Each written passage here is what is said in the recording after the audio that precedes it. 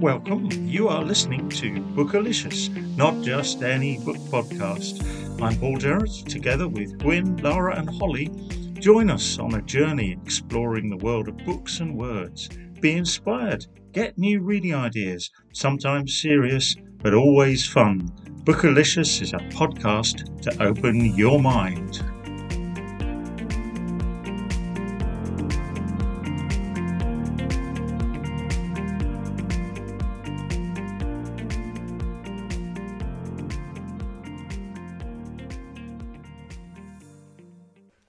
Well, hello and welcome to the 11th episode of Bookalicious. Hey, well, who thought we'd get this far? Nearly a year.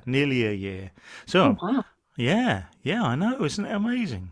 Anyway, I'm still Paul Jarrett, and I'm still doing this. And tonight, Holly, it's just you and me, isn't it? Hello, Holly. Hello, Paul. I'm also still here. Yes, Yeah. you've been here from the beginning. You've done a whole year of this. Wow. Oh, yeah. That's scary. That's gone very fast. But it's been very fun. It has, hasn't it? It's been great. The next two episodes we're going to be doing, I'm calling this episode Poetry in Motion. Do you like that? Ooh, that's nice. There will be a playlist on Spotify. If you go to Spotify and put in Bookalicious, you'll be able to pick up previous playlists, which are all collaborative, by the way. So if you think, oh, I know a good song that goes along with this poetry theme, then you can go and add infinitum. We don't mind. I don't mind. But anyway, Poetry in Motion, because we are diving into poetry. And do you know what? I started this talking about this, I think, only in the last episode, and it's grown like topsy. So I've got two excellent poets. One I've interviewed, another one I'm going to interview. It's going to turn into two episodes. Isn't that a thing of beauty? Two whole episodes about poetry. Oh, sounds brilliant. Yeah, well, although I expect some listeners will go, poetry, not my thing. But we'll be talking about why we love poetry, or possibly why we have learned to love poetry. Maybe in my case that's true. Especially with our poets, I'm going to talk to them about the creation of poetry, where the ideas come from, how they put them on a piece of paper, and then Holly and I are going to share some of the poets and poems that we have come across in the last, well, in our lifetime. Shall we say that? Combined lifetime?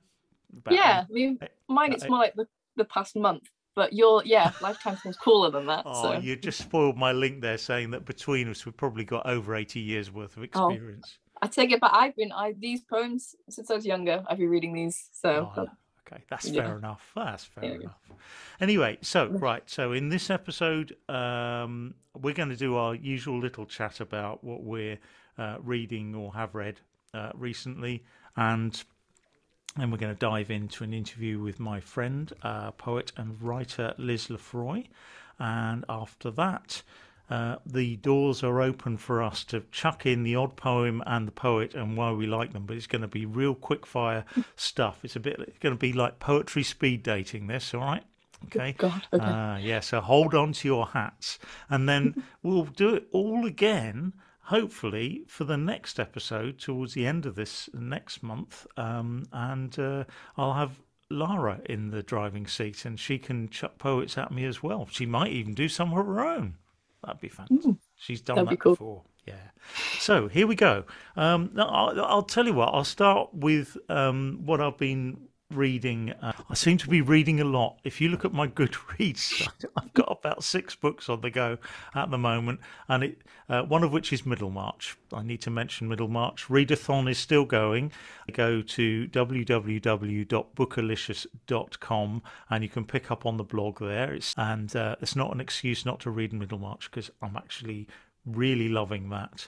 I think we might have to do a whole episode just on Middlemarch. It's like diving into a soap opera that you left last week, and that actually, it's not fair to George Eliot, but it's nice. It's like a lovely warm bath, and I go back to the next book and read it, and then I do a bit of the blog, and I don't want it to end. I kind of enjoying doing it a little bit at a time. But yeah, so that's Middlemarch. But what I'm really doing, and you'll like this, Holly, you'll love this. Ooh, I've been thrust back into ancient history. nice. Um, so my first one is not so ancient history, but a history that none of us get in school. I don't know if you got any of this in school or not, but the Anglo-Saxons, no? Oh, no, I don't. Ooh, I don't remember anything past like a year ago in terms of what I learned history, apart from 1066. But yeah, I don't remember going in depth about it. I bet you did the Celts. I bet you did the Celts as you went to Probably. Welsh school. But yeah, so but I definitely didn't get Anglo Saxons, and in fact, um, everything from like 400 AD to 1066 was you referred to as the Dark Ages. It still is by some people now. I think that's changing.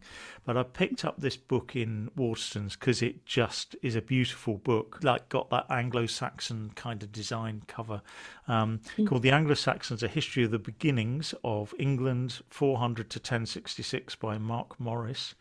And it's partly me thinking ahead to the show I'm promising to be an Anglo-Saxon Viking playoff, which is also got legs and moving. I mean, it's getting a bit big actually, so that might be a month or two in development, but it will be worth waiting for. But anyway, I love the book because it's well researched, and the nice thing about it is not all well researched books read well, do they? Mm. Yeah. Um, and I have to say, it reads like historical fiction. And I'm not making this up because you can't make up some of the stuff about the Anglo Saxons. I'm going to give you a Mm. brief glimpse. All right, get this, Holly. Prepare Okay. yourselves. This is just one little tiny glimpse into the world of the Anglo Saxon kings of Wessex.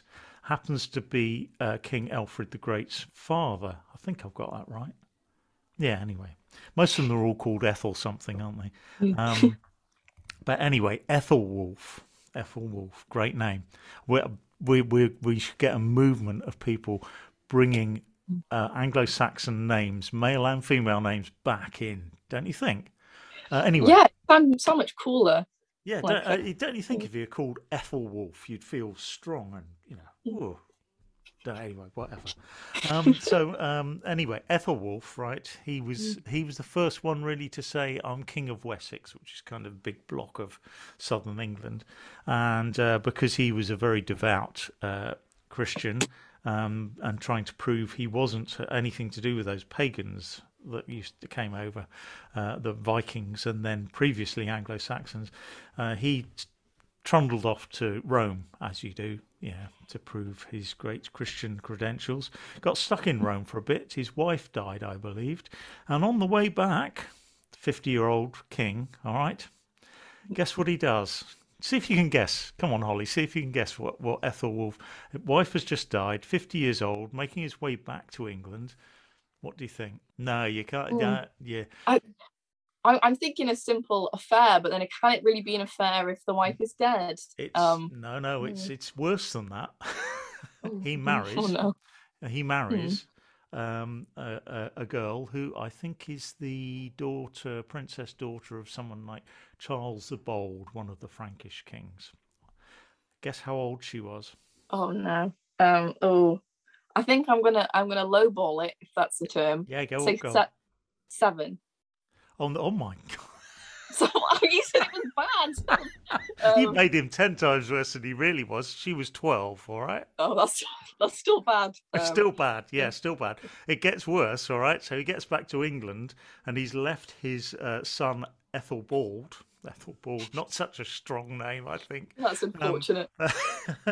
in charge of Britain, and he's kind of taken over being King of Wessex. Doesn't really like his dad coming back, and then his dad kind of dies. Sort of doesn't really. He hasn't got enough fight left in him. What do you think Ethelbald did then? Oh, does he marry the 12-year-old? He married. Well, no, she's 14 by this Oh, stage. well, there you go. And God. even some of the pagan Vikings and historians said afterwards, even we wouldn't do that. marry. But you know it's bad. It's bad, isn't it? And this guy is the brother of Alfred the Great, which most people, if they talk about Anglo-Saxons, will have heard of. I mean, that's just one snippet. I mean, it's grim, but I mean, wow, you couldn't make it up, could you? The other thing I love about it, because you got Offa's Watts Dyke, all that stuff about, and I'm never quite sure anyone's ever going to truly say that's exactly what that was built for, but it's just brilliant. I thoroughly recommend it. And I'm going to just chuck in one other book. As I then go a stage further back in history, you'll like this one. This is by Peter Jones, called Veni. I don't know. Is it Veni Vidi Vici? Isn't it in Latin? I think that's right. We used to say Veni Vidi Vici, but I'm sure that's wrong. That's what Julius Caesar's meant to have said. You're asking the wrong person about Latin, but that sounds right. I thought you do classics, don't you? I do classics, but no, I don't do Latin. I wish I did, but I can barely do like a Welsh or French accent. I don't want to try butcher another language. I'm staying away. Oh, God, this is turning into a confessional. This is a podcast, Holly. You don't have to. Sorry. Anyway, it's the subtitle is even better than the Latin. It is everything you wanted to know about the Romans, but were afraid to ask. I couldn't resist leaving that in Waterstones either, and it's perfect for me getting my head around all of the kind Roman history from Romulus and Remus, if they ever existed, all the way through to when the Goths and the Visigoths descended again, that's controversial, isn't it? And he does it in little timeline sections for each bit, and then between each section he chucks in stuff about particular characters or a particular emperor, some of the culture, and little bits of tittle tattle, which are nearly as good as Ethelwulf. In fact, Roman emperors, couldn't make them up, could you? Some of them, I mean, no. My favorite is the story of Julius Caesar. I can't remember exactly, but he gets kidnapped by pirates, and then they try and like ransom him, and he's like, no, up it, and then he makes friends with them, and then later gets them all killed, and I can't believe it's real, but I'm sure it is. Yeah, I'm sure it is. Sure it is. Yeah. But definitely my favorite Roman story, I think, that one. Yeah. Cool. And then you've got Nero and Caligula and the rest of them. So loving that. So that is Veni Vidi Vici by Peter Jones. I apologise to Latin scholars, not if you're listening. So come on then, Holly. What have you not been reading? Because you have got excuses, haven't you? I have got excuses. I've mostly been reading poetry, so that's one of my excuses. But the things I have been reading actually link quite well to yours. Brilliant. I was just sitting there thinking. I don't know if I've mentioned this on here before, because I started reading it, then I stopped, and I'm reading it again. It's A Fatal Thing That Happened on the Way to the Forum, and it's about murder in ancient Rome. And I saw it in Waterstones quite a while ago, and I just thought that title is so long, but I really liked it, and I thought the murder was because it makes a good point when a lot of murder happened in ancient Rome, and very like key murders. That's just a known fact. I don't know. I clearly don't remember much about the book, but I'm really enjoying it because I don't read a lot of like non-fiction. So yeah, I feel very smart reading that, even though I don't retain any of it. And then this is a bit of a stretch and a link with yours, but like you're talking about Ethelwulf, I'm reading Steppenwolf at the moment. I'm not very far in. Oh God, I love how you did that. Thank you. Yeah, I'm like, it's strange, but I'm really into it just from the introduction part, when it's not done from the perspective of Steppenwolf. It's someone like watching him. I haven't read it in a week, and already it's gone up. It's really good. I'm really liking it though. But yeah, that's quite interesting. Yeah, it's a good I'm book. excited about that. Yeah, it's really short, but lots in it. Yeah, isn't there? that's why I chose it. But I've also on the theme of short books, a little segue. I've been reading a lot of Max Porter. I've read Brief is a Thing with Feathers, which I thought ties quite nicely into a poetry theme, especially on I think there's only one version of the book, I could be wrong, but on page 96, the boys heading is reads, it looks quite like just a poem, Yeah, which, and it's so good. And it is. I've just started reading The Death of Francis Bacon by him as well. And I like that because I was given it as a present. So thank you, Joe, if you're listening, for that. But at first I was like, oh, what's this? And it's been really fun to read it slowly, because I'm not sure what each of the art pieces it's talking about is, but I just go and Google Yeah, Francis Bacon each time and look through his art. And I really I'm liking digesting that in a much slower pace than I usually do. Which is, it's been quite nice. It's been quite a relaxed way of reading. yeah. Um, but yeah, Grief is a Thing with Feathers. I love it so much. It's a Yeah. work of genius. We did it Oh, for book group. About a year ago, I think. oh, I Um, know. Oh, I know you did, because yeah, I've been doing my Welsh back project on Welsh literature, and yeah. I've referenced your book group, and I looked it Wow. up online, and I found a link to it to reference it as an official source. There Is you the Facebook link go. to that? An And it official was Grief is a source. Thing with Feathers. That's Yeah, the first I time I've was been referenced as an official source ever. I was struggling on that project. I'm But sure no, you.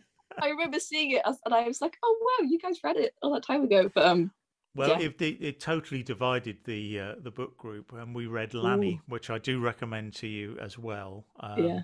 Uh, Off the wall as much as a Grief is a Thing with Feathers in a different way, Mm, but it completely split. Some people just hated it, absolutely hated it, and other people it's a Marmite. They're Marmite books. He's a Marmite yeah. author, but I just I love can it. see why, but Yeah, it feels so like raw. Like the fact that it's so almost like graphic in yeah. certain But places.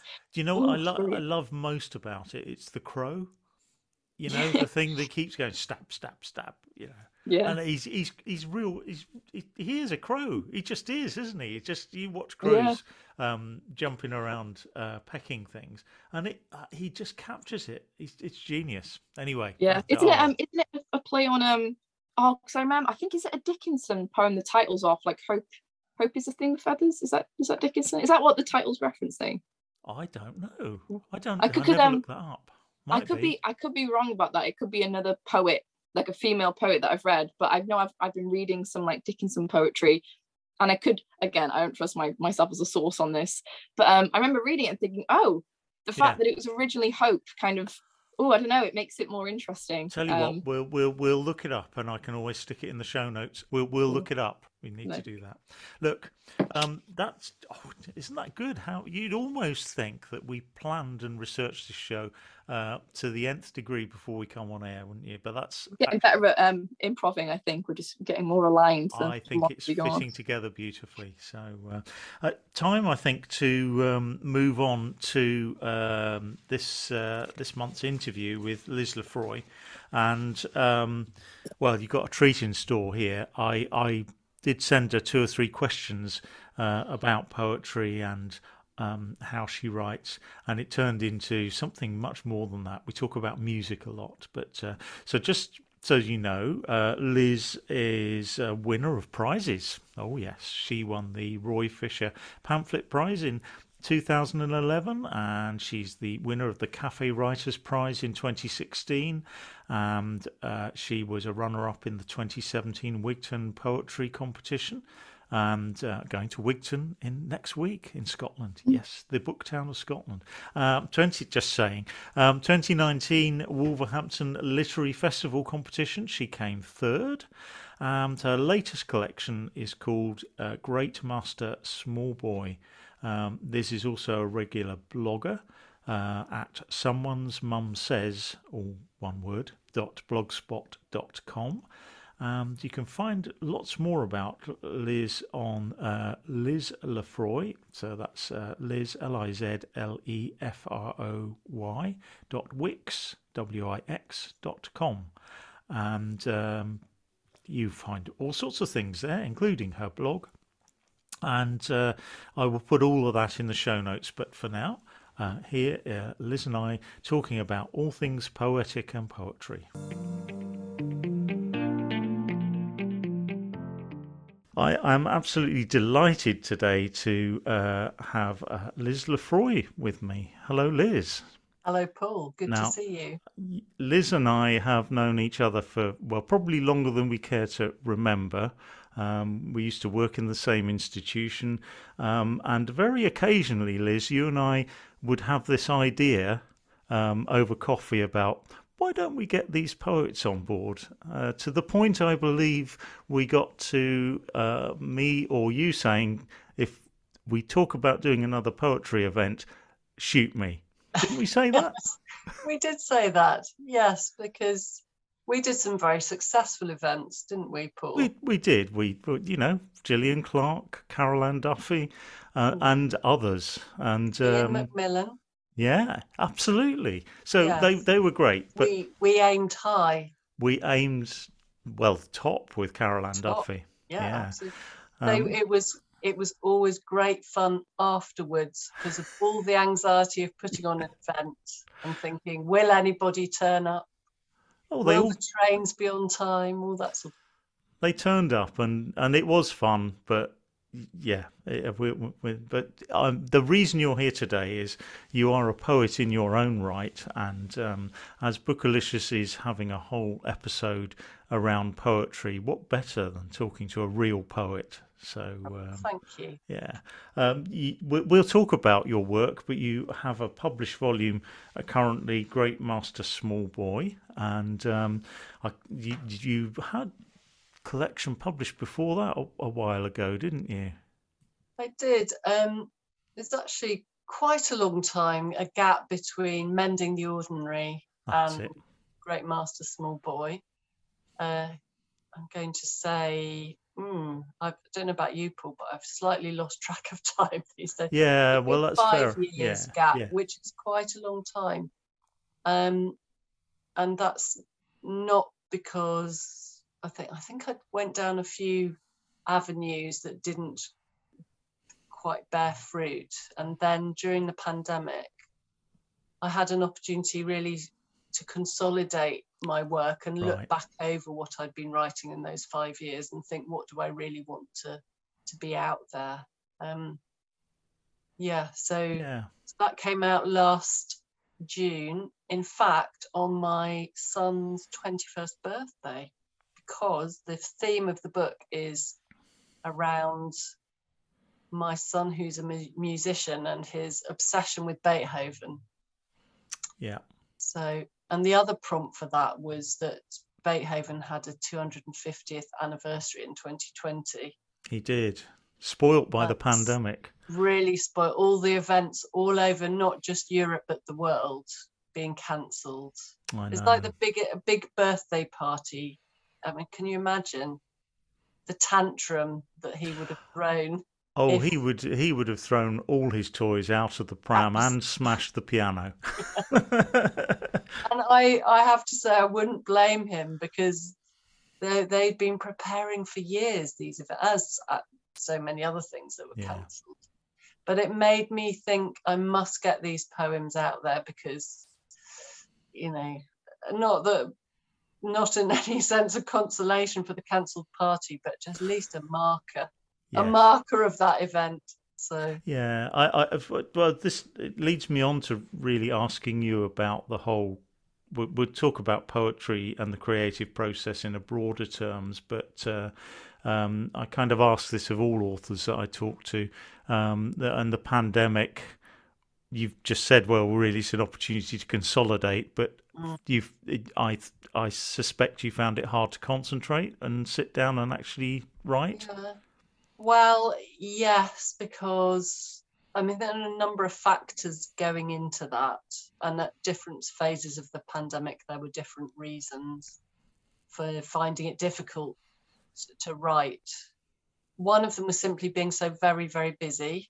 So my job became more difficult, and I had to do lots of problem solving. So I'm a lecturer, so everything about moving to online teaching, and then because of the professional course, it was just one long problem solving. And I came to a conclusion after 3 or 4 months that I was using a lot of my creative energy in problem solving, because those things are very closely linked. So imagining how could this course that used to be entirely physical become online is a work of creativity and imagination.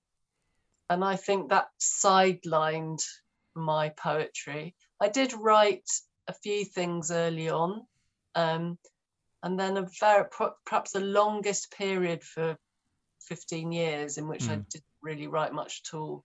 I also think I was emotionally a bit putting things on hold because the uncertainties and I think some low-level anxiety that a lot of us were feeling. I don't know about you, but if you've experienced any bereavement in the past 2 years, I don't know.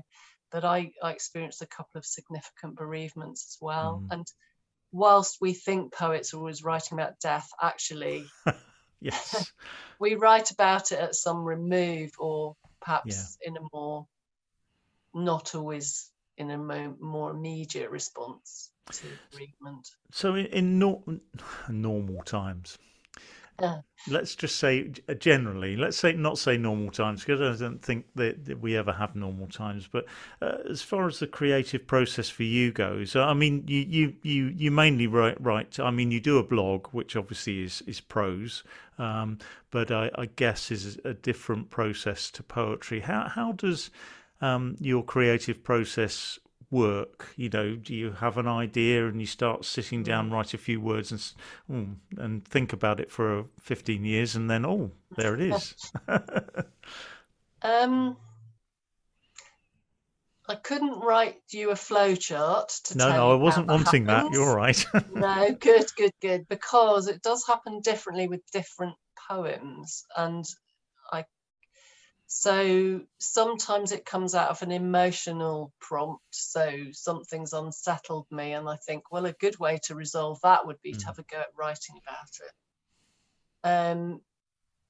And then other times it comes from the words themselves. So a phrase will come into my head, and then it has a kind of music to it that suggests what might come afterwards. But the actual process this is the bit I'm actually talking to myself now as much. It's all right. You're Remember, talking to me, the really. Actual process involves getting out a pen and a piece of paper. Fundamentally, it's the action of writing that is the process. Okay. Thinking, important. Prompting, emotion felt, recollected in tranquility and all that, yes. But it's actually writing it down, sifting through.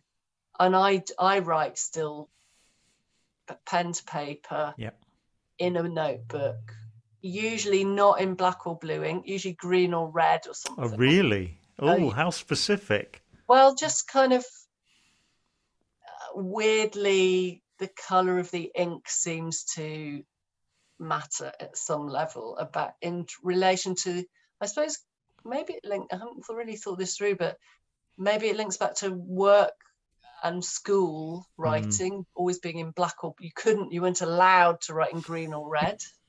So maybe it's something to do with the freedom of poetry, which I think is maybe you can put it in that creative box that isn't work. Yes, because you write a lot for work. I know, probably on a computer, but it tends to be black and white, doesn't it? Yeah, and the blog is straight on the computer. I never write that. Oh, that's interesting. Yeah, so prose-wise, you writing on the computer isn't an issue. But the what pick you up on one thing that you said there about the creative process, that it comes to you like music, because music has been my huge comfort during the pandemic, and actually being able to come out and perform with others, in a choir, and what a joy that's been the last few months. But I'm really interested in that it is almost like music coming into your head. I'm sure we'll talk about Beethoven in a minute, but and that's strange, because my son, who's now a composer, I can't imagine how he thinks of lines of music, but I suspect it's a similar process. So a phrase will come into my head, and it's very, very banal to say, but I think, I like the sound of that. And of course it has to have a meaning, but not the meaning doesn't necessarily have to be the key thing for that phrase. It can allude to a meaning that then becomes clearer. But I think if there's no musicality at all, and by musicality I mean the same things you'd say in a line of music, so beat, so that in poetry you call that stress, and perhaps the most famous is the iambic pentameter, which is dum-dee dum-dee, 5 dum-dees. So it's like a bar of music has stressed, so quavers and crotchets, different length notes, different pitches up and down, cadence at the end, usually often a cadence resolves itself downwards, doesn't it? So so those things are present, and so just as when you get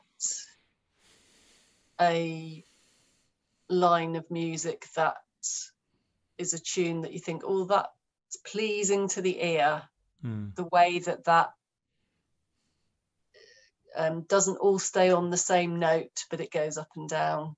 Like there aren't many tunes where there's only one pitch. I think John Cage had a go. I mean, da da da da. Yeah, but at least even there you've got two pitches, haven't you? And you've got rhythm, and it's not that different. And I guess so. You get that initial theme, but obviously, like a composer, you can go away and do variations and bend it. Yeah. And I totally am a poet of making meaning and sense. I'm not an experimental, just sort of putting down sounds or making up new words. Not yet. I mean, maybe I've got my experimental phase still to come. Yeah, blank pages with the odd letter on. I can see that. Yeah. But so when you're when you've got your red and green pens out and you're writing them down, do you feel that it's important for the future reader to be able to pick up on the meaning, or I mean, as a reader of poetry, I usually start by letting it just wash over me. And if it doesn't have a meaning, I'm not that bothered. But does it bother you? Are you aiming for that to be the theme, at least, to be really clear? That's a really good and quite difficult question. I thought it would be. I didn't say it'd be easy. Well, first of all, it's quite pleasing to hear you say, as a reader, that you're okay with the poem washing over you. Certainly, first reading. I might not be quite as tolerant as you, actually, as a reader. I do like to know what's going on in a poem, enough for it to hold my attention, I suppose. I think there are probably several levels going on with any. I like to think that with my poems, there's the kind of immediacy of something that can be understood, whether that's a story. So I wrote a poem called In the Queue in the Waitrose Cafe, I Meet My Love. And that is about going and queuing up for a coffee and chatting to an older guy who's in front of me in the queue, and having that moment of connection that I just wanted to record that.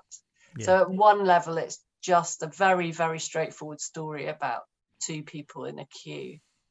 But then under that, there's lots of stuff around, I suppose, human connection. What is it that sparks that? Love, what its nature. This guy goes off and sits with his, I presume she was his wife at the end of the poem, and they sit there in silence. So I just say they sit there in silence effectively. But by the time you get to that point, you're thinking, what does that silence mean? And I don't tell you. The aim is not me to tell you. And that silence means their marriage wasn't in very good shape, or they're silent because they're so comfortable with each other they don't have to speak. It could be either of those things, or it could be neither. And so the reader brings their own meaning to that. So what you're saying really is show, don't tell. That's what I'm saying. Yeah. And you know yeah. what, Paul? It's actually harder to do than you'd think. Well, believe me, I totally get that, because I've got a pencil in my hand now. Me and writing, well, over the years, you know what that's been like. I'll tell you about it another day. But yeah, do you think it's harder because poetry is such a condensed form, isn't it? You know, it's a real distillation. Some people, you write a poem about being in the queue at the Waitrose Cafe. That could be the whole theme of a 200-page novel for someone. Do you really think so? Oh, I have tried to read books that have probably less than that in. Okay, so I think as a plot, queuing for a coffee is quite thin. That's why you're a poet. I'm not sure a novel would sustain it. Okay, so then you'd have to make a sort of love story out of it. There'd have to be divorce. There'd have to be, there'd have to be all sorts of. Whereas I think that I like writing poetry because you can just have a tiny incident. Okay. And look at it and this is what our lives are made up of. It's what my life's made up of. Maybe other people have more exciting lives than I do. But it's like when a poet writes about the way the sunlight falls on a leaf or something and illuminates it, or in R.S. Thomas's case, a bright field, the sun shaft coming onto a field, which leads him to allude to a biblical story that then enables the reader who knows about that story to think about that story, and for the reader who doesn't know about that story to think about something else. But it's these moments of, am I allowed to say transcendence in the everyday? Yes, no, absolutely allowed to say transcendence, because that fits in with the whole thing you said about music, because I think in the end, both art forms, sounds pretentious saying art form, but both forms actually, you can't have transcendence all of the time, but both lead to some sort of. It changes your life in some way. Does. Just even reading a short poem sometimes can just be a little light bulb coming on, and even if it might go out later, that's transcendence. I think my job as a poet, and you're asking about, am I wondering what the reader's going to think? Well, yes, at one level, but then no at another, because this is going to sound like a massively narcissistic thing to say, which it probably is. But I am my first reader, if you like. Of course. So by the time I get to the end of writing something, I can often read it back and say, flipping out, I can't believe I wrote that. How did I do it?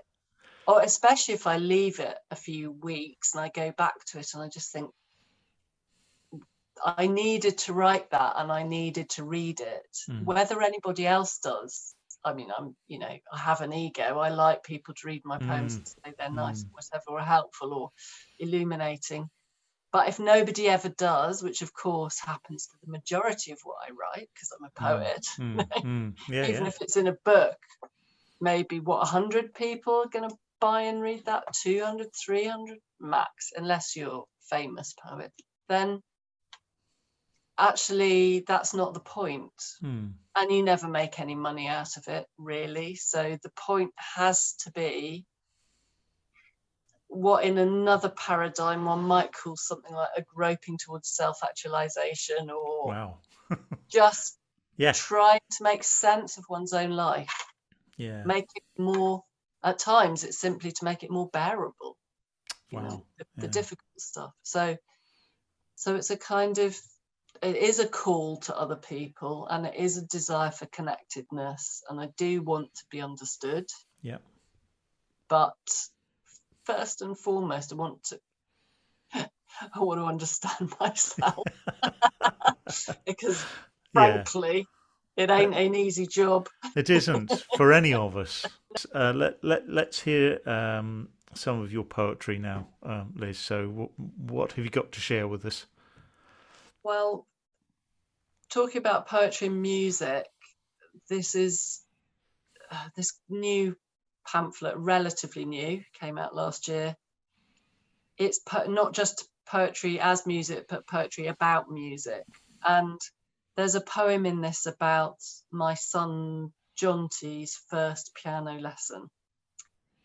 So the pamphlet's dedicated to Jonty because it was he who kind of got obsessed with Beethoven in his teenage years, to the extent that he had an Andy Warhol poster of Beethoven on his bedroom wall. Wow. And so, but it all kind of started with this piano lesson. And I expect quite a few people have been in that situation, either themselves or with their kids, where they've gone, little tiny children gone, sat at this great big piano, and then they have to find middle C with their thumb, and that's the sort of, it may have a red sticker on it or something like that to show. So this is about that first lesson, and it's called 4/4. Halfway through your first piano lesson, you placed your right thumb on middle C, and up the scale like a shot you went for the next 11 years.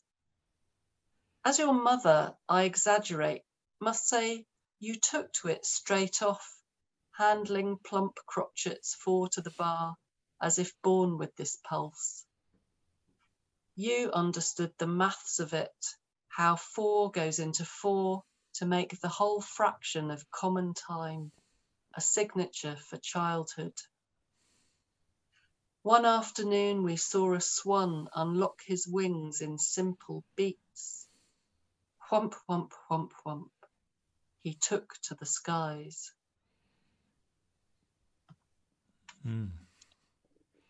I spent a long time trying to work out what the sound a swan's wing makes as it goes up.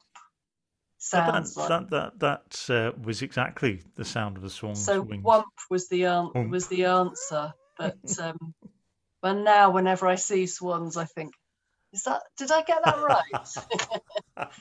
Because I live in Shrewsbury by the Severn, where there are lots of swans. So, but going to, so the book sort of alternates between Beethoven and Jonty.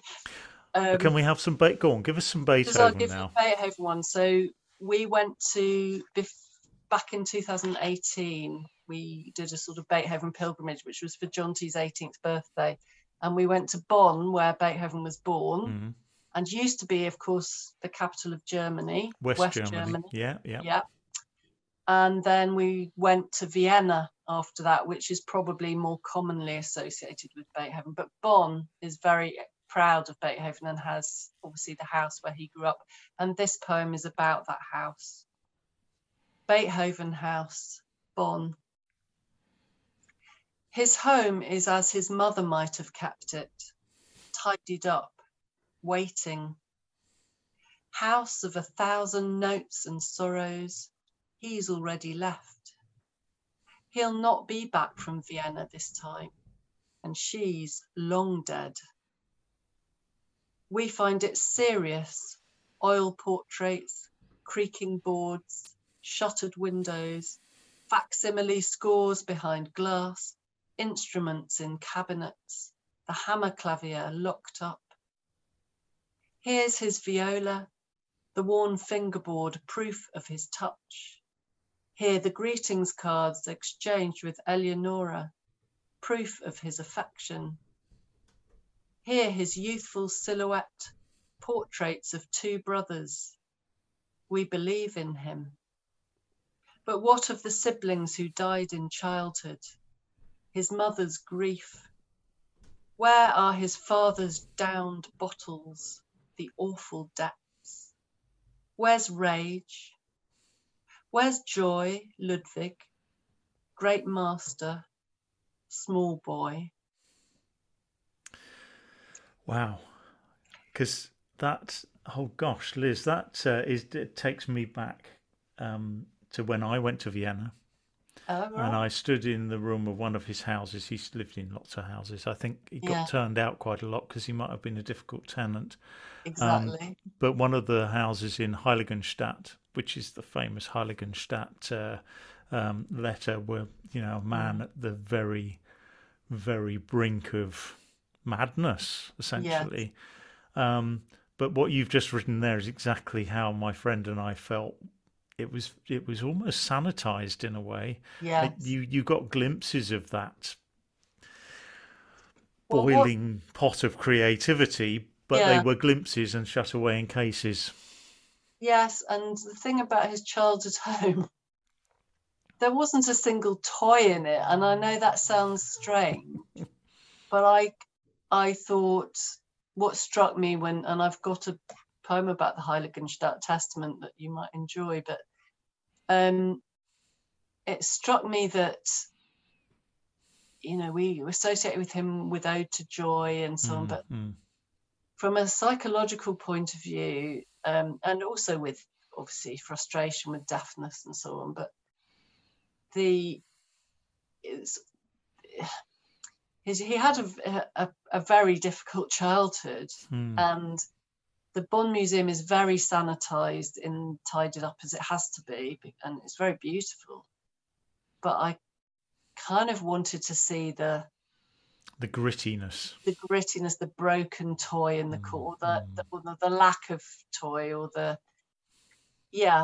was, because I think his creativity comes from that place, not from the nicely polished oak floors or whatever. So no, I think that's right. I kind of wanted to see a piano with all the strings broken and the keyboard bashed, because that's the reality of it. He couldn't hear what he broke them. Yeah, He? yeah. And what is interesting, I'm going off at a tangent now, but there's a fantastic book about pianos, The Piano Shop on the Left Bank. I don't know if you've read it. I don't know that, no. Well, I recommend, because that does talk about the way Beethoven, the piano evolved, and part of the reason it evolved was because Beethoven broke all the wooden framed ones. So the iron frame had to be invented to tolerate his music. I'm sure a musicologist would run drive a coach and horses through that argument, but that's my potted version of it. Do you know we could do a whole episode just on Beethoven? I mean, or a series. I mean, and it's such a shame his 250th year was interrupted by us having a global pandemic, because endlessly fascinating. Yeah. So this Liz, book, by the way, Paul. Sorry? I have to tell you that this book is endorsed by John Suchet. Oh, look at you. I know. Oh, wow. And he wrote the book on Beethoven. I don't know if you've read it. Yes. Not because he's done one or two extended versions, I think, since I read it. But yes, he knows his stuff about Beethoven. Let's say that. He was so kind, and I know I'm name dropping, but my publisher, she said, "Who would you like ideally on the back of your book?" And I said, "Well, I don't suppose you could get John Suchet," thinking it was a no-hoper. Pretty much 2 days later, it was a done deal. What a nice guy. Wow, that's amazing. Very, very special. So Liz, I think it brings me to asking you an equally difficult question, or an easy question, about who has influenced you, or at least poets that you've loved or love. And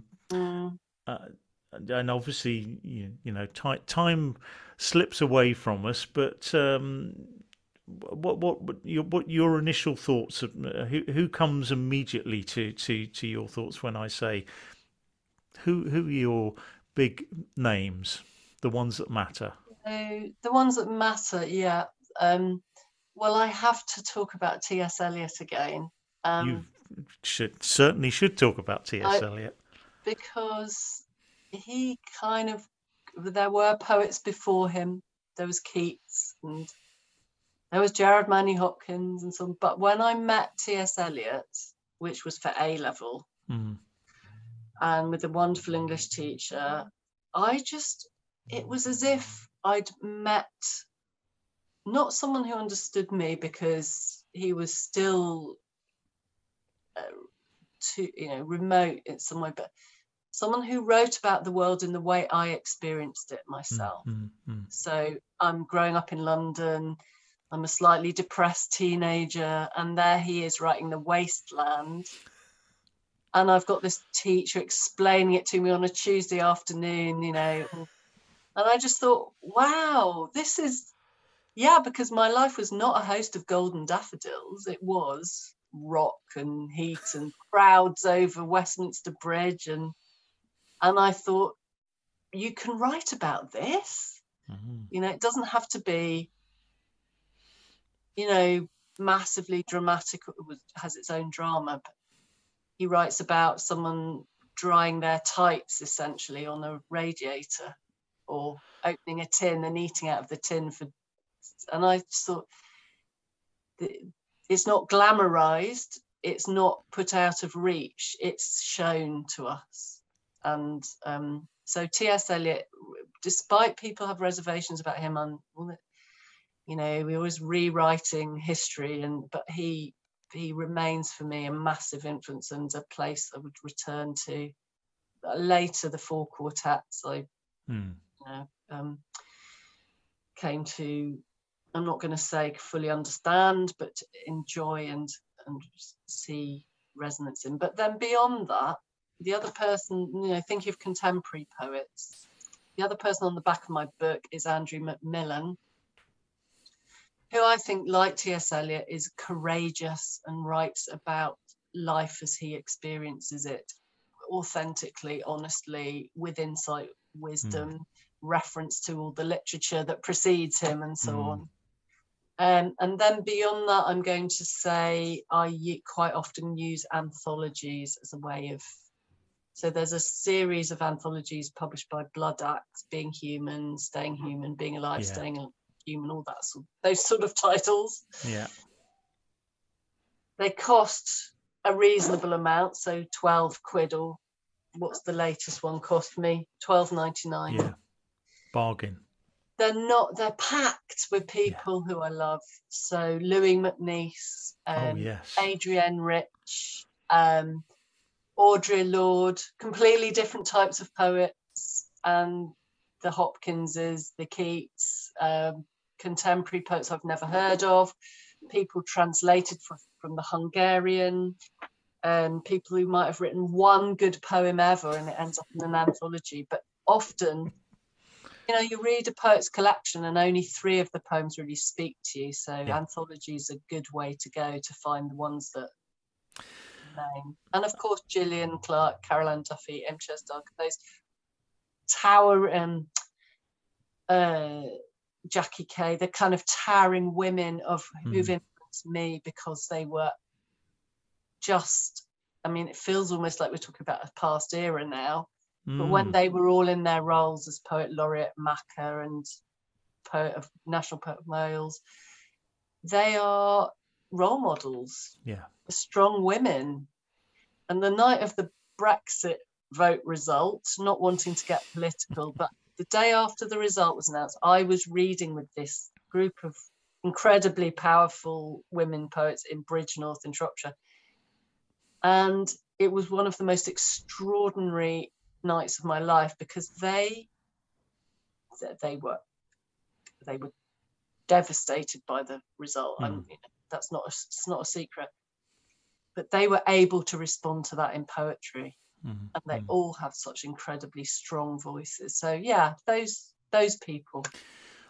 I guess we should mention our mutual friend, Philip Gross, who of course is he is a mutual friend, isn't he? And actually in the pandemic, I would say I've turned to his work more than any other poet. Interesting. Yeah. And one of the collections I absolutely love is Love Songs of Carbon. Right. I think it's a phenomenal book. Yeah. Yeah. Because it's of its humanity and the fact that I know it sounds ridiculous, but he addresses our physical the fact that we're made of carbon, Yeah, basically. which was Um, the yeah, basics. yeah, Um, but yeah, I think he manages to do that thing of he's sustained his work over decades now. yes, He's yeah. not a flash in the pan, is he? No, he's I think people will be talking about him and his work for many, many years to come. And as you I say, think there's some so. poets who maybe have one poem and you think, oh, that's Yeah, fantastic, and it never yeah, happens again. His body of work stands yeah. just going back to Brexit, so it's triggered the day before, the day of the vote. Yeah. Um, Absolutely, it was an absolutely beautiful summer evening. I don't know if you remember. Mm, Maybe this is just mm. my poetic No, memory it was with, a nice weather. yeah. Yes. And a group of us who all have the same singing tutor gathered in Ruthin, North Wales, and we were just singing pieces that we were working on. And I Mm, just distinctly remember one of my friends singing Silent Noon, which is a poem by Dante Gabriele Rossetti, mm, set by Ralph Vaughan Williams, whose mm. anniversary year is this year, 150th year of his Oh, birth. I should have known. Um, Mm, and Gosh, that's making me go quite mm, goosey now, because it almost felt like it was passing of a golden era, and that's not a political comment. It just mm, felt like the end of something and moving on to something else. mm, mm. Um, just a little glimpse of that, just maybe a turn of a millennium, or just Yeah, before a war begins, that sort of thing. yeah. I'm just fantasizing, but that was just No, triggered me, well, that. I think that combination of human voices, those words, yeah, and the beautiful weather, it's Yes, those moments are precious, aren't they? And they they are. do transcend the turmoil, the drudgery, the Yeah. other aspects of existence. And I think it's absolutely right to mark them and hold on to them in memory.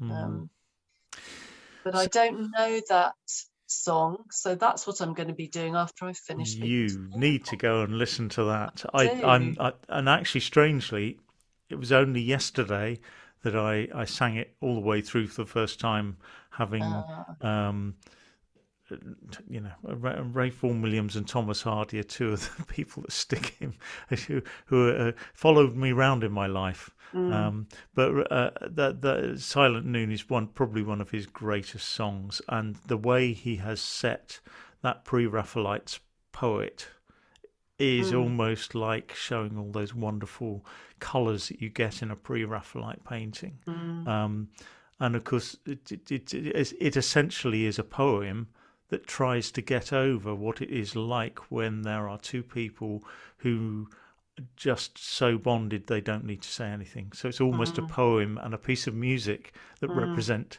silence in mm. that perfect moment.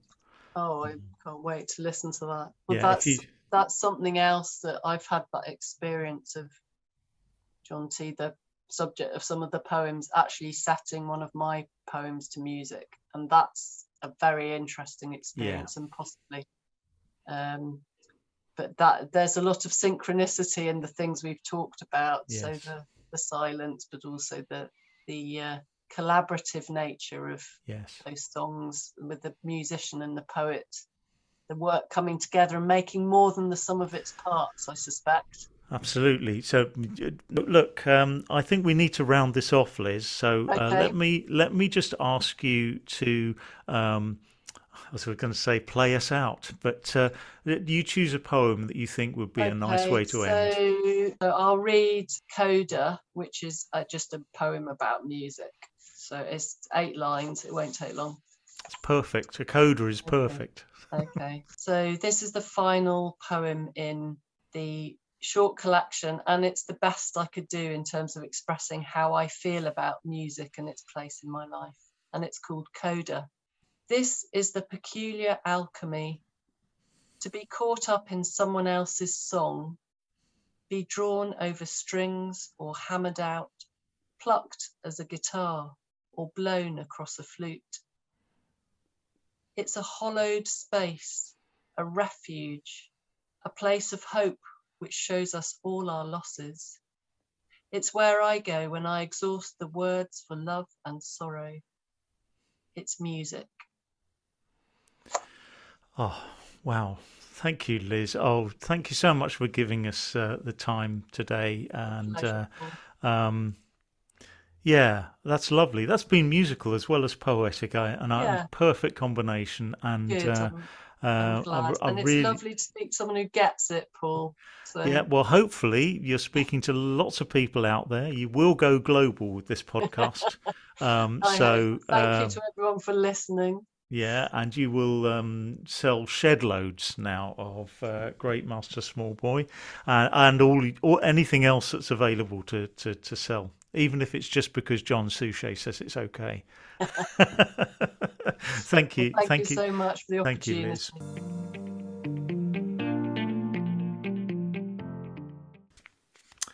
So I hope you enjoyed that interview with Liz. Wasn't that fabulous? And there'll be lots more about music and poetry. I'm matching some of the things we talked about with tracks on our Spotify playlist. But there's one thing that I forgot to do when interviewing Liz, and she talked in some detail about constructing this poem, and I feel it needs to be read. So here it is. In the queue in the Waitrose Cafe, I meet my love. The man next to me in the queue is gorgeous. It starts with him telling me I've dropped my pen and I pick it up, though it's not mine. I'm almost sure he knew that anyway, so we talk about pens and dropping things, and I ask for a cappuccino. Oh, and we're on to poetry. While the milk is frothed, he says, for him, it's about what sounds like daffodils. I tell him about my rhyming dictionary. He says, so you're a clever girl, then? I smile, say, no, then yes to chocolate. We laugh as I hand over a £5 note.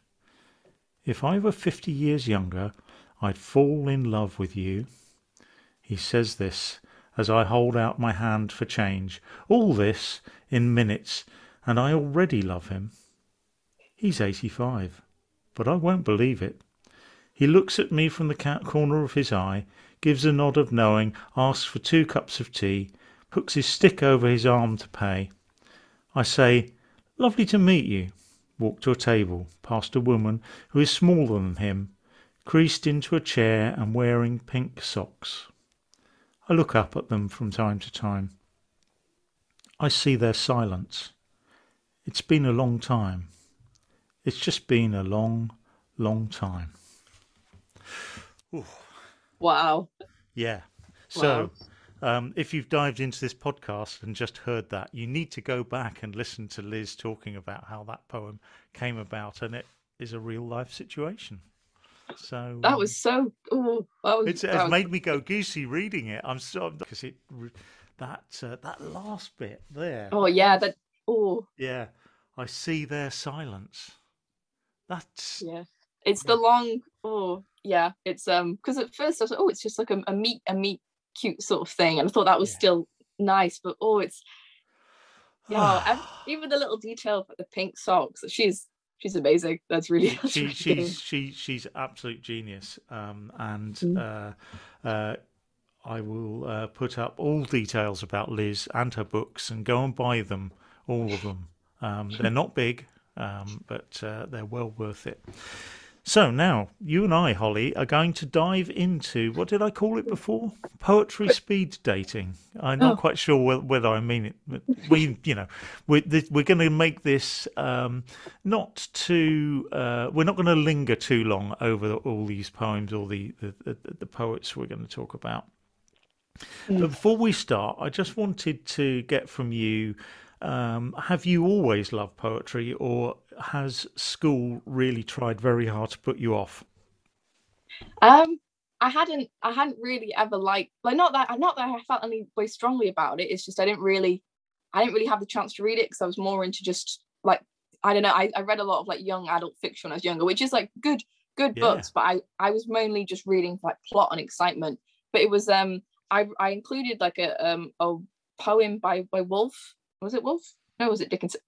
Oh, that's bad that I don't know that. I included a poem in my personal statement, and I got asked about it in an interview, and I talked a bit about it, and then they were saying, "Can you relate it to any of the poems?" And I thought, "Oh, I kind of can't." Like, I realized I hadn't looked at it in depth, and then after that, it was Wild Nights. Why is it? I think it's Dickinson. My mind has gone blank. I'm sorry. Yes, that's all right.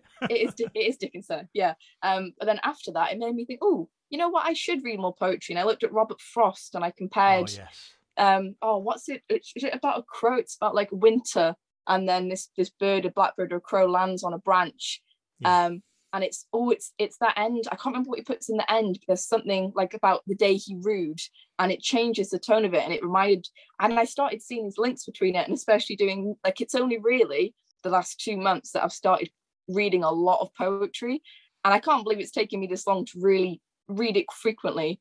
But yeah, it's a very recent thing that I've been loving it, but it's been nice to come to it naturally rather than because for me, studying like done in school or studying like Owen Shears and that, like last year, like Shears and Heaney are amazing, like I love doing them. Absolutely. But I always like read poetry throughout just that point of view, like looking at it in an analysis way, so it feels like separate. So I'm quite excited to now in this poetry phase reread like field work and things like that in a new light. But what about you?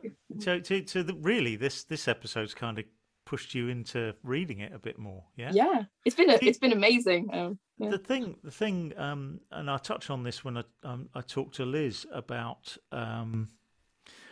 I think I not sure I totally understood what poetry was, or thought it was for someone else, apart from when I was younger. I used to like limericks and sort of humorous poems and you know, we have nursery rhymes, don't we? You know, and all that sort of thing. So I can't say I've ever hated poetry. I'm not sure I entirely understood what it was for, and whether it was ever something that I would ever bother to turn up to write about.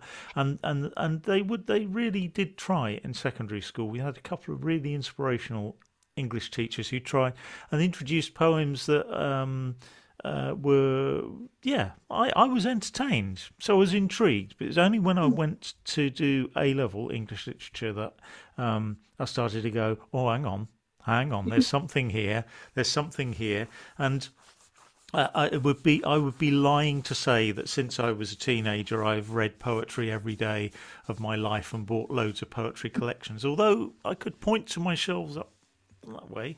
There's a couple of, they look very nice shelves. There's a couple of shelves that are just full of poetry, and it's the sort of thing I dip into. You have to be in the right mood, and Liz and I talk about letting it wash over you. I think with poetry particularly, it's true of prose to some extent, but just letting it wash over you and not worrying about what it means. And in that sense, is a bit like music. You know, you hear that song for the first time, you think, okay, I wasn't sure about that. But you just, it doesn't really matter, does it? You know? And as you've been tackling James Joyce and T.S. Eliot, I think that's probably the rule of thumb, isn't it? So, Jenna, do you want to go first? Go on. Who's your first choice? Well, I guess I should start with James Joyce. If you go on then, him. I'm intrigued. When I saw that pop up on your Goodreads, I thought she's taking this seriously. This is another thank you to Joe. I know you don't know who that is. No, Joe sounds fantastic. Thank you, Joe, for this. I got introduced to James Joyce through him. And I really like him because like that I haven't read Ulysses or anything like that. I recently bought Finnegan's Wake. Is that the title of it? Oh, good luck with that one, I tell you. I read the opening part and I was like, you know what? It was in the morning. I was like, you know what? I'll do a little reading before school. And I was like, I'm not doing this now. I'm gonna address this another time. But Chamber Music was the collection that I read. And some of them I wasn't not hang on. I wasn't not a fan of some of them, but they didn't strike anything to me. But then Mm. certain ones just really stood out, like 31 that starts with "It was out" by Donny Carney. I think that's how you pronounce it. It just seemed very it was just really like sweet, and especially because I just assumed like James Joyce was someone who wouldn't write. I don't know, in my head, maybe it's just because his name sounds quite like James Joyce. I assumed he would write quite harshly. I'm not even joking. That's yeah. But it was that poetry. I really recommend chamber music. It's very nice. Yeah. Yeah. Are you going to be tempted into reading it? Oh, it was out by Donny Carney. When the bat flew from tree to tree, my love and I did walk together, and sweet were the words she said to me. Along with us the summer wind went murmuring, oh happily, but softer than the breath of summer was the kiss she gave to me. I really like that one. Oh, that's lovely. Do you know what? Yeah. Yeah. It's I think that almost is like, like some of those lovely Irish songs, lyrical Irish songs of the early 20th century, or almost like an Irish folk song. It's beautiful, isn't it? Yeah. He definitely, which makes sense with the chamber music title, but yeah, it's brilliant. Oh, I love that one. Well, look, I'm going to chuck my next one in. Right, I told you this is going to be quick fire. So this is John Donne. John Donne, who I have his biography here, 1572 to 1631, and I think I was describing before we came on air his life, but I maybe not describe it as I did to Holly, because we might have to put explicit on this, and that would put off some of our listeners. But basically, he lived the life of Riley for most of his youth, and then became Dean of St Paul's in London, and was very, very religious. And I came across this is the light bulb moment for me with poetry, because we did. In fact, I have the book in my hand, not the book I had when we did A-levels, but it was the book, Metaphysical Poets, which is introduced by and edited by Helen Gardner. And, wow, I could choose pretty much all of them. But John Donne is the one that kind of spoke to me, and we had an inspirational teacher who gently unpicked it and helped us understand, but not in a way that it ruined it, if you know what I mean. So I could have chosen so many. The Flea is one, is an amazing poem. Oh, I love that one. Yeah, it always makes me laugh. It's brilliant. But this one is a little bit more raunchy, but it depends how you read it. I will read it as it is, and it's called Sun Rising. Busy old fool, unruly sun, why dost thou thus through windows and through curtains call on us? Must to thy motions lovers' seasons run?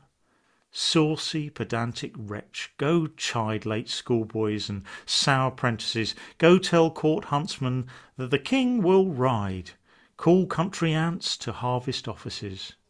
Love, all alike, no season knows, nor clime, nor hours, days, months, which are the rages of time. Thy beams so reverend and strong, why shouldst thou think I could eclipse and cloud them with a wink? But that I would not lose her sight so long, if our eyes have not blinded thine. Look, and tomorrow late tell me whether both the Indias of spice and mine be where thou leftest them, or lie here with me.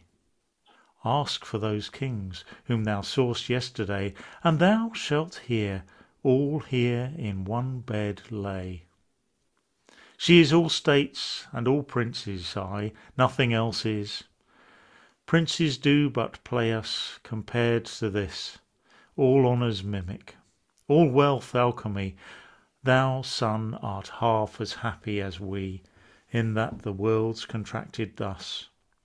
Thine age asks ease, and since thy duties be to warm the world, that's done in warming us. Shine here to us, and thou art everywhere. This bed thy centre is, these walls thy sphere. I'm going to say better than Shakespeare. Yeah, I do, Kai. Yeah. Yeah, good. I'm glad you agree. I Oh, love that poem that's one of my favorite Donne poems. Especially that whole last section, like the last yeah, 4 or 5 lines. Oh, yeah. brilliant. Yeah. Yeah, and you know, I'm not going to unpack it here, but it's just there's so much Mm, in it that yeah. But you can tell he had a good old time as a young man, can't yeah. you? Definitely. So come on then, Holly. What's your next Ooh. poet? Okay, my next poet is T.S. Eliot, who I Yay! am. I love T.S. Eliot. I was just saying to you before this started that from my library I picked up a copy of the Wasteland Facsimile. That's how you say it. And it contained. So I read the normal poem first, and I was able to see like the notes he'd made and how oh, who was it that I can't remember what the name is of the person who commented on it or like was editing it. It Ezra might have been Pound. Ezra Pound. Pound. Yeah. Yeah, and I think one verse of something, it was almost like this idea is not good enough to constitute so much of it, or something along those lines, and it was Yeah. hilarious. But I love T.S. Eliot. Yeah, one the Wasteland is probably the love song of J. Alfred Prufrock. I can't read my Yeah. I can't Yeah. read Yeah. my own writing. I've made Yeah. notes No, here, that's but yeah, I love the Wasteland because especially doing in A level, we do so much of the poetry revolved around nature, and I found that this more like urban focus I much preferred, especially on the fire sermon. There's one line where it's like, "Oh, the moon shone bright on Mrs. Porter and on her daughter. They washed their feet in soda water." And then can I read out another little, like it's Go not on then. just Yeah. a little section. I love it. I love it. She turns and looks a moment in the glass, hardly aware of her departed lover. Her brain allows one half-formed thought to pass. Well, now that's done, and I'm glad it's over. When lovely woman stoops to folly and paces about her room again, alone, she smooths her hair with automatic hand and puts the record on the gramophone. I love how he captures things. He's so good. But yeah, I found reading him, it made me rethink what poetry is. Yeah. Probably just because my own like limited, like I say with A level, I had a very how you associate it with feeling like unconsciously. And reading T.S. Eliot made me feel something so different to what I'd felt before. And it kind of we've just done this today, so I'm not going to read it. I'm just going to analyze it. Not going to analyze it. Name drop it. This poetry by Benjamin Zephaniah. We've started an unseen poetry today, and I love that, especially because we were comparing that poem to Shakespeare. And if you've read the poem, you'll know he mentions Shakespeare. It's like respect to Shakespeare, but this is the stuff I like. And I loved that. I loved how he wrote, and I'm very into that sort of poetry where it's like pushing what you think it can be and like claiming the space. It's brilliant. So quick fire. Here goes. Also from my A-level experience, not everything springs from my A-levels, but we did the Songs of Innocence and Experience by William Blake. I have also got a facsimile thing. Look at that. Oh, that's cool. The pictures. Sorry, listeners, you can't see that. But the thing about Blake was he was radical, revolutionary, way before his time. Ironically, ended up now. And if you ask people, oh, who was William Blake? Oh, he's the bloke who wrote Jerusalem. And which everyone, WIs sing it every time they meet, and it's become that most patriotic of all patriotic songs. And I think he would turn in his grave, actually, because ironically, he was making a big statement about actually all this industrialization and stuff. It's not been so great for us as human beings, has it? And he was late 18th century. He kind of before his time. So I'm just going to read the Songs of Innocence and Experience, beautifully produced. He drew and painted the pictures as part of the poems. So art and poetry going together. I urge you to go and look at it. I'm sure there's facsimiles online. I'm just going to read one of them called Not the Tiger, which everybody knows. Tiger, tiger, burning bright. This is The Clod and the Pebble. Love seeketh not itself to please, nor for itself hath any care, but for another gives its ease, and builds a heaven in hell's despair. So sung a little clod of clay trodden with the cattle's feet, but a pebble of the brook warbled out these meters meet. Love seeketh only self to please, to bind another to its delight, joys in another's loss of ease, and builds a hell in heaven's despite. Ooh, Ooh, eh? So that's good. yin and yang, yin and yang. Mm. One is giving it, oh, lovely and light, and then the other one. I love it, love it. They're brilliant poems. Go on then, quick fire. Next. Okay. How many of these rounds have we got left, by the way? Because I'm trying to choose which one I prefer. I think I would like to include two more poets for myself. Okay. So you can have two. I might okay. Because I'm not. I don't. Yeah, go on. Okay. I'm not going to have a chance to mention. I just want to quickly drop in. I read Coleridge, The Rime of the Ancient Mariner. Yes. That was my first Coleridge. Shout out to my English Literature Friday club. It's brilliant. And what was the theory that the fact that it's like almost addicted, like the mariner is like addicted to retelling the story. And when you look at Coleridge had an addiction himself. Yeah. I thought it's quite interesting how you can read it in different ways. Like the most common way is reading it as the albatross. Is it albatross? Is a Christ figure. Yes, but yeah, I prefer reading it through like the lens of addiction.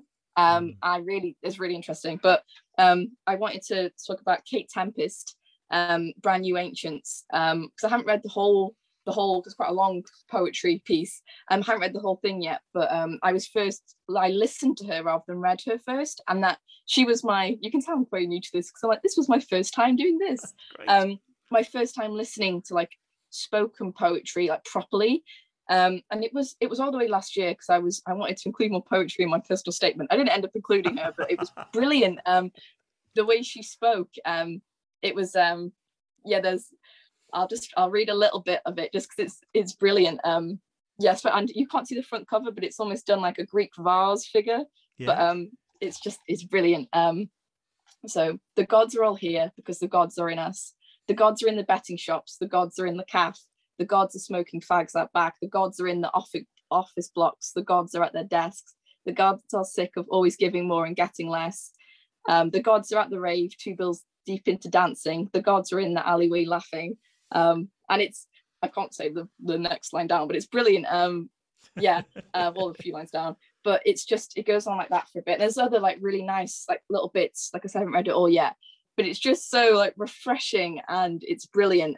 So I really recommend I recommend listening to Tempest because even though I'm enjoying reading her, she is so fun to listen to. She's brilliant. She really she's got a great voice. Don't you think that's the thing about poetry? I mean, I know you and I are reading bits out now, but actually hearing the poets speak their poetry is it's the best, isn't it? And it gives it so much more power. Like it's yeah. Okay, so I don't know where to go next. I'm going to save what I think is probably my favorite to last. All right. Okay. So my next one is a recent one, and here's a really unusual thing: the Costa Book Award, of which is the book of books of the year for the Costa Prize, because there's a poetry prize, non-fiction, fiction, young, there's a whole range of things. But in 2021, The Kids by Hannah Lowe has won the Costa Book of the Year, so the Book of Books. And before it did that, I happened to pick it up in Wrexham Library thinking, that looks interesting. And oh my word, it is a brilliant collection. All the poems in it are sonnets, 14 lines. I can't remember what the meter is, but there's a set pattern. And you think, oh, it sounds a bit like an academic exercise, doesn't it? And it is about her experience of teaching sixth form students. You'll like this, Holly. I know you'll like this. But she then matches that with her experience of being a teenager and sort of youthful activist. That's all I will say. Go and find it, The Kids by Hannah Lowe. What I love about it is I wanted to buy the book when she won the prize because it's poetry and no one expected it to do anything. Poetry doesn't sell massively. They didn't have enough copies printed, and they had to Wow. print loads more. So I'm just going to read one, and it's called The Sixth Form Theatre Trip. I thought you would particularly like this. And there's a little quote at the beginning that is by Anonymous. This is more like bloody dog walking than teaching. I don't know who Anonymous was, but there we are.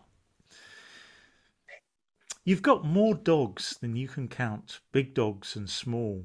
One badass dog in headphones mooching up the aisle. A dog who's smuggled in a hot dog. Two loving dogs back row, already smooching. Some dogs are up on haunches barking.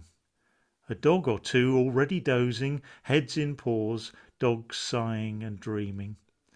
The other theatre dogs look down their snouts, a pair of tutting chow-chows.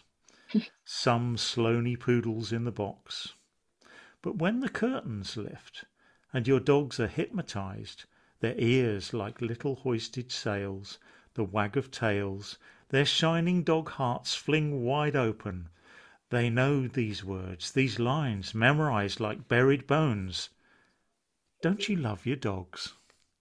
Oh, It's genius. She's genius. I'll say no more. that's lovely. Have you been on a theatre trip like that, Holly? I have. No, I wish. The only theatre thing I can remember going to recently, it was some reenactment, something to do with Nazi Germany. Yeah. And Oh, God. that's so it wasn't as fun as that by any means. Oh dear! Well, you need to go to you need to go on a theatre trip to Stratford to see a Shakespeare play like we did when I was in. I have been to the theatre though, but just not with school. But I wish I'll see if I can convince my English department to take us to Stratford, because that would be amazing. Well, my secondary school took us to Stratford on a coach. Oh wow! It was very like that, except that wasn't sixth form. Anyway, enough of that. I might reveal too much. So come on, your last choice. Oh, okay. Make it a good one. Okay, my last choice is Wendy Cope. But before, I know this isn't very quick fire for me. I just wanted to drop in, because I'm not going to read it because it's too long. But Lady Lazarus by Sylvia Plath was a standout one, especially because there's little bits like peel off the napkin, oh my enemy, do I terrify, and then the final line of out of the ash I rise with my red hair and I eat men like air. I just thought that was really cool. I can see why you like that one. Yeah, just I was like, oh, she's ginger, or maybe she's not. I don't know. Sylvia Plath. I don't know if she was. In my mind, she is now. I've decided that she's ginger. But yeah, this the Wendy Cope poem that I'm not very far into her collection, so I'm probably gonna love. Which is probably good, because I wouldn't shut up if I found more I liked. But I think it's quite a popular one called The Orange. At lunchtime, I bought a huge orange. The size of it made us all laugh. I peeled it and shared it with Robert and Dave. They got quarters and I had a half. And that orange, it made me so happy, as ordinary things often do. Just lately, the shopping, a walk in the park, this peace and contentment, it's new. The rest of the day was quite easy. I did all the jobs on my list and enjoyed them and had some time over. I love you. I'm glad I exist. Now, Wendy Cope is one of those great poets who brings humour into serious things. And I think I mentioned to you before it came on, Roger McGough, seen him several times with his compatriots, Brian Patton and Adrian Henry. They were the three Merseyside poets who I absolutely loved. I still absolutely love. But when I was in Liverpool as a student back in the 70s, they used to be, you'd go into a pub and they'd be sitting in a corner. Poetry was at its coolest at that point. Anyway, cool. Look, I'm going to finish this with one of my all-time favourite poets, and she died last year. American poet called Mary Oliver, and she just gets to the heart of everything. She is deeply, deeply rooted in nature, which I love, and I don't know. I can't say anymore. The famous poem that I've read before on air when we did the radio show is Wild Geese, which is probably her most famous poem. And I'm sorry to go out on a slightly down note, but this is about death. All right, seems appropriate to finish a show with a poem about death, doesn't it? Yeah, poetic. Yeah. So it's called When Death Comes.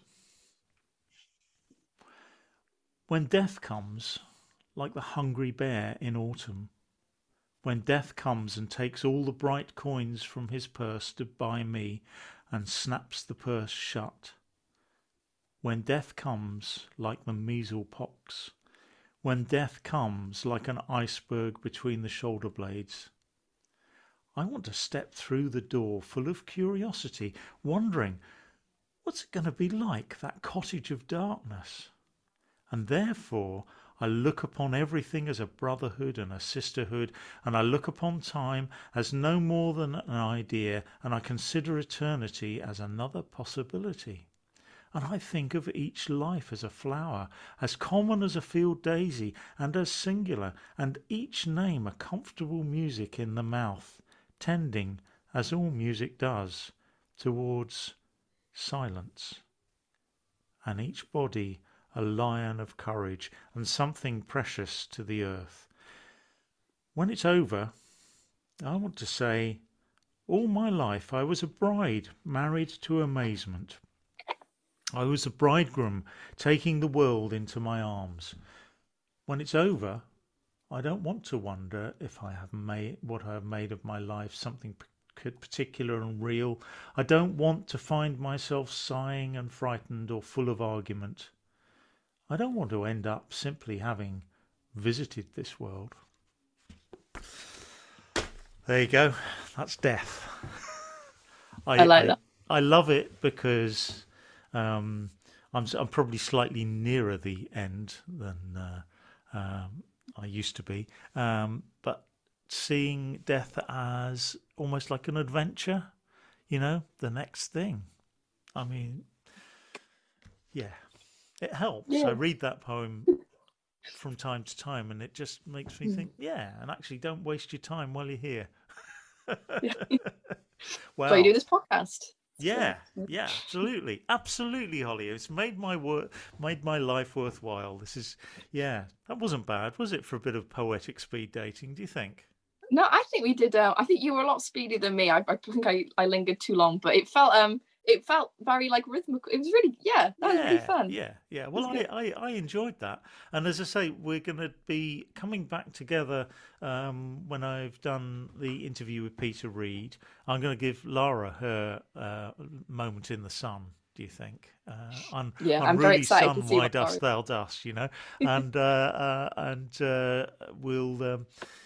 Well, we might join her, and anyone that you haven't mentioned today, you could throw them in as well. So that will be in about a month's time. And really, we've come to the end today. What a wonderful, rich mixed bag this has been.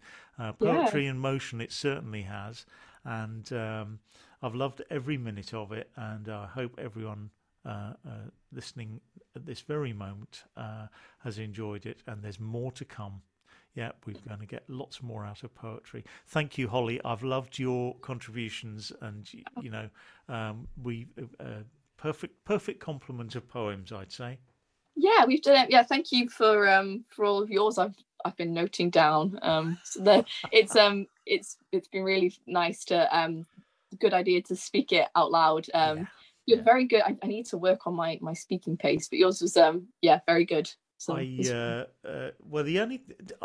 say this before we finish, all right, about reading poems. For me, because I sing, and I've learnt from learning to sing, particularly classical songs, which a lot of them are poems set to music. Let's face it. So the phrasing and the way you pace it, it's a rhythm. It's exactly the same technique, and I'm still nowhere near an expert at it. But it is there is something to it. Yeah, you find your pace. And it depends on the poem as well. And anyway, thank you so much, Holly. And I should say thank you to Liz for doing the interview. And we will be coming back to you with Peter Reid and more poetry in about a month's time. And now, I would normally say go to bookalicious.com and you can check out everything there. There may be a few technical issues in the next week or two, so don't worry if it's not there. We are working on it. It will come back. But you can definitely get this podcast through Spotify or wherever you like to listen to your podcasts, where there will be all the show notes and all the bits of lovely stuff that we talked about. In fact, the show notes have got so long now, I'm thinking we might have to just publish a book of our show notes. So thanks everyone. I hope you've enjoyed all of this, and we'll be back very soon. Bye. Bye.